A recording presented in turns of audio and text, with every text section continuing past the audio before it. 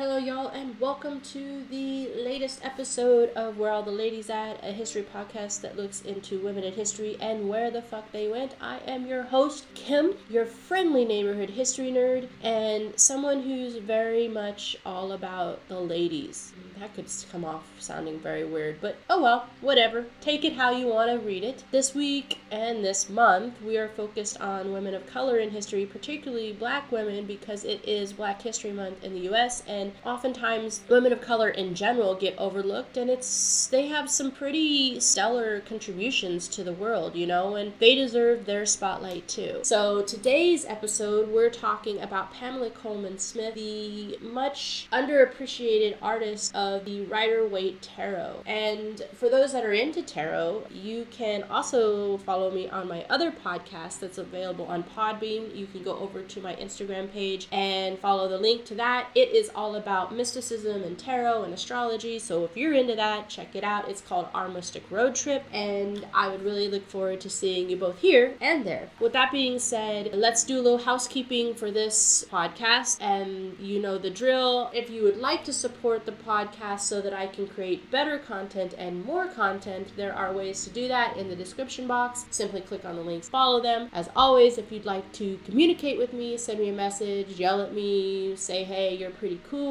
You can follow the links in my social media in the box below. And of course, we'll talk about a little bit more at the end of the episode. Again, I also would really appreciate it, really appreciate it, pretty please, with cherries on top, if you would rate, review, and share this podcast, because I'd really like to grow a community. And the more you rate and review, the more all these podcast distributors will bump me up on the charts, and the more people will find me. And then we can have lovely conversations about all these wonderful women together in a group. I think that covers everything, so now we can go ahead and get started looking at the life and times of Pamela Colman Smith. Alright, y'all, so if you've listened to any of the previous podcasts, you know that I like to take a look at the world that the person lived in, and then take a look at what it was like for women of that time. So for Pamela Colman Smith, that means we're going to take a little trip to Victorian England. Woo! We've been there before, I believe, and we'll be there again, I'm sure. So Pamela was born during the Victorian era, and this really was characterized, obviously, by the long reign of Queen Victoria. And there was a lot of industrialization and cultural shifts and societal changes that happened during this time. So we're going to take a quick look at those. So let's talk about the Industrial Revolution. So England continued to have a very extensive industrial revolution, just like other major parts of the world,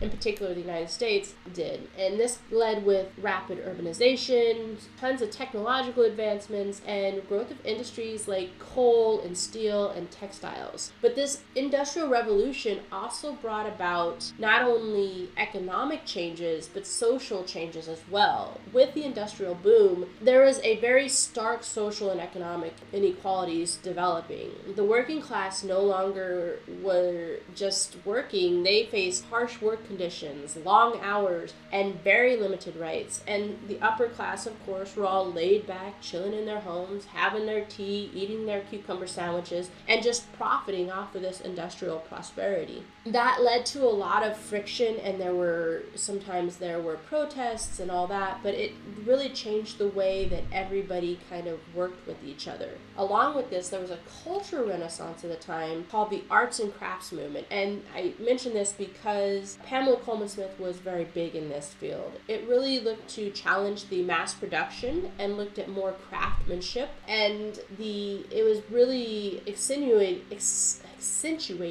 that was a hard word to say, by the Pre-Raphaelite Brotherhood that really wanted to redefine artistic norms. We would be remiss without mentioning, of course, in 1888, there was the terror that ran rampant in London's East End, known as Jack the Ripper, who, low down, is and I know this might make me sound crazy, it's the reason I'm into, true crime and serial killers. Anyway, and of course, there was a lot of unresolved murders, and this really created a lot of fear. And the East End at that time was that middle class, lower class that really struggled with all the inequalities of the world. On top of this, outside of England itself, England was still trying to expand their empire, and they really were looking to grab land in Africa and Asia, and I'm gonna say something and it could cause a lot of problems, but it was like the last ditch efforts of trying to scramble for that colonial rule that they had over the world, and because they still wanted to feel like they were a dominant world power. And I don't necessarily know if they needed to, because they're still one of the world's big powers. Also, with the Industrial Revolution came a lot of legal and social reforms. Even though there was a lot of negativity at the time, inequalities, there did come some positive changes. Because of these, there were a lot of things initiated. This included new labor laws, public health measures, and educational improvements. There was movements and aesthetic movements where like they kind of wanted to emphasize rejecting like perceived ugliness of the industrial society and wanted to do art for art's sake. And this showed up in all forms of art, decorative arts, literature, design. Of course, in 1887, Queen Victoria celebrated her 50-year reign, and this, her reign is something that the English are very proud of, and honestly, they should be. It was an amazing reign, and she made a lot of changes during her rule. And as a side note, just because I love him so much, one of my favorite things came into life, and that was Sherlock Holmes. In 1887, Sir Arthur Conan Doyle introduced the world to Sherlock, and who would have known that it would be still going strong after so many years, right? And that's kind of a look at England in the late 1800s. It was pretty complex. There was a lot of progress going industrial ways and social challenges, and culture was flourishing, and there was global expansion and all of these things. And these all impacted Pamela Colman Smith in some very interesting ways. But before we jump into her story, of course, we're going to look at what it was like for women of color in the late 1800s. And for them, women in general had a hard time, but when you add in all the gender issues and you heap on that racial prejudice, it really affected women of color much more than it did white women. Because women of color often had like connections to the British Empire because of colonial ties, because they were from places like India, the Caribbean, parts of Africa, their worldview and their place in that world was really shaped by those imperialistic endeavors. There was, of course, limited economic opportunities because of that gender and racial discrimination. Oftentimes, women of color at this time were confined to low-paying domestic jobs, things like servants or nannies for the British upper class. This dual burden of racism and sexism really created an intersectionality that played a significant role in their lives, the way they ran their everyday experience. First of all, there was the inequality in pay and all that, and the lack of opportunity, but also it extended into the arts as well, because women of color at that time in the arts and media were limited, and if they were there, it was very stereotypical. The voices and stories that were told were definitely marginalized, much like they still are today, and still kind of reflected that colonial mindset, which, is not great for them at all. Like, it left them pretty much, out in the cold. But there were some women who stepped up and said, hey, this is not right. And so despite the challenges, there were some women of color who really engaged in the activism and resistance of all these. They worked towards not only challenge the gender, but also the racial inequalities. They wanted social and political change within, of course, the constraints of society. They still wanted to be parts of the society. They just wanted to be a equal part. It doesn't seem too crazy of an ask for me, but I didn't live back then, so who knows. Of course, women of color had limited education opportunities. Women in general did, but women of color was even worse, especially when it came to higher education. Getting access to quality education more often than not was determined by social economic status, and because of the racial bias towards them, they didn't have that status, so they did not have the access, or very few of them did, as we're going to learn in a little bit. The one thing that I will say really sticks out to me is the community, though. Despite the impact of the stereotypes about race and gender and the challenges when it came to work and education and even immigration, there's still a tight community that really looked to build support and solidarity, and preserve their cultures and helped each other out. So the truth is, even though they really dealt with a lot of challenges and hardships, these women of color left a lasting legacy and showed their resilience even against all the odds. And this was kind of the world that Pamela grew up in, and it shaped who she was, obviously, as it should and would. And with that being said, let's jump into the life and times of Pamela Colman Smith. Pamela Colman Smith is best known probably now. I think it kind of feels like she's gotten some recognition as of late, but really still not nearly enough, and she didn't really get that recognition until after she had already passed away. Anyways, let's start with, she was born in Pimlico, London in February of 1878, and she lived this kind of fascinating and very unconventional life for a woman of color at that time, because she had access to the arts, and she was involved in cultural movements, and she had personal struggles, of course. But let's start with her parents. Let's really look at her parents. Charles Edward Smith and Corinne Colman were both immigrants into England from Jamaica. And it's very interesting because Pamela's early years, were spent in this bohemian and artistic environment. She had shown some talent when she was super young, and her parents really nurtured it, which was something that just didn't happen back then because, you needed to make money to live, and art wasn't always as lucrative as it, maybe people thought it should be. In 1893, Pamela enrolled in Pratt University in Brooklyn, New York, so that she could pursue her passion for art. So she moved from England to the U.S. This was a pretty formative time in her life. This is where she got to experience different influences, and she really got into the burgeoning arts and craft movement of the time, the one we talked about in the beginning. And she started to do illustrations, and her illustrations were beautiful, so of course they got attention, and she was even allowed to contribute to a couple different literary publications at the time. But she got homesick, and she wanted to go home and be where, with her family, and so she returned to England, and when she did, she moved from just doing illustrations into the London theater scene. Here she really used her artistic skills to do set design and costume illustration. She collaborated with a lot of different playwrights and authors, including working at the Lyceum Theater and working with the legendary actor Sir Henry Irving. And this combination of places on her resume basically really helped elevate her reputation even more. But it wasn't until 1909 when maybe the one thing that is the most famous aspect of Pamela's art came into being. There had been a resurgence of spirituality and spiritualism, and with that came A.E. White's focus on delivering tarot to the world.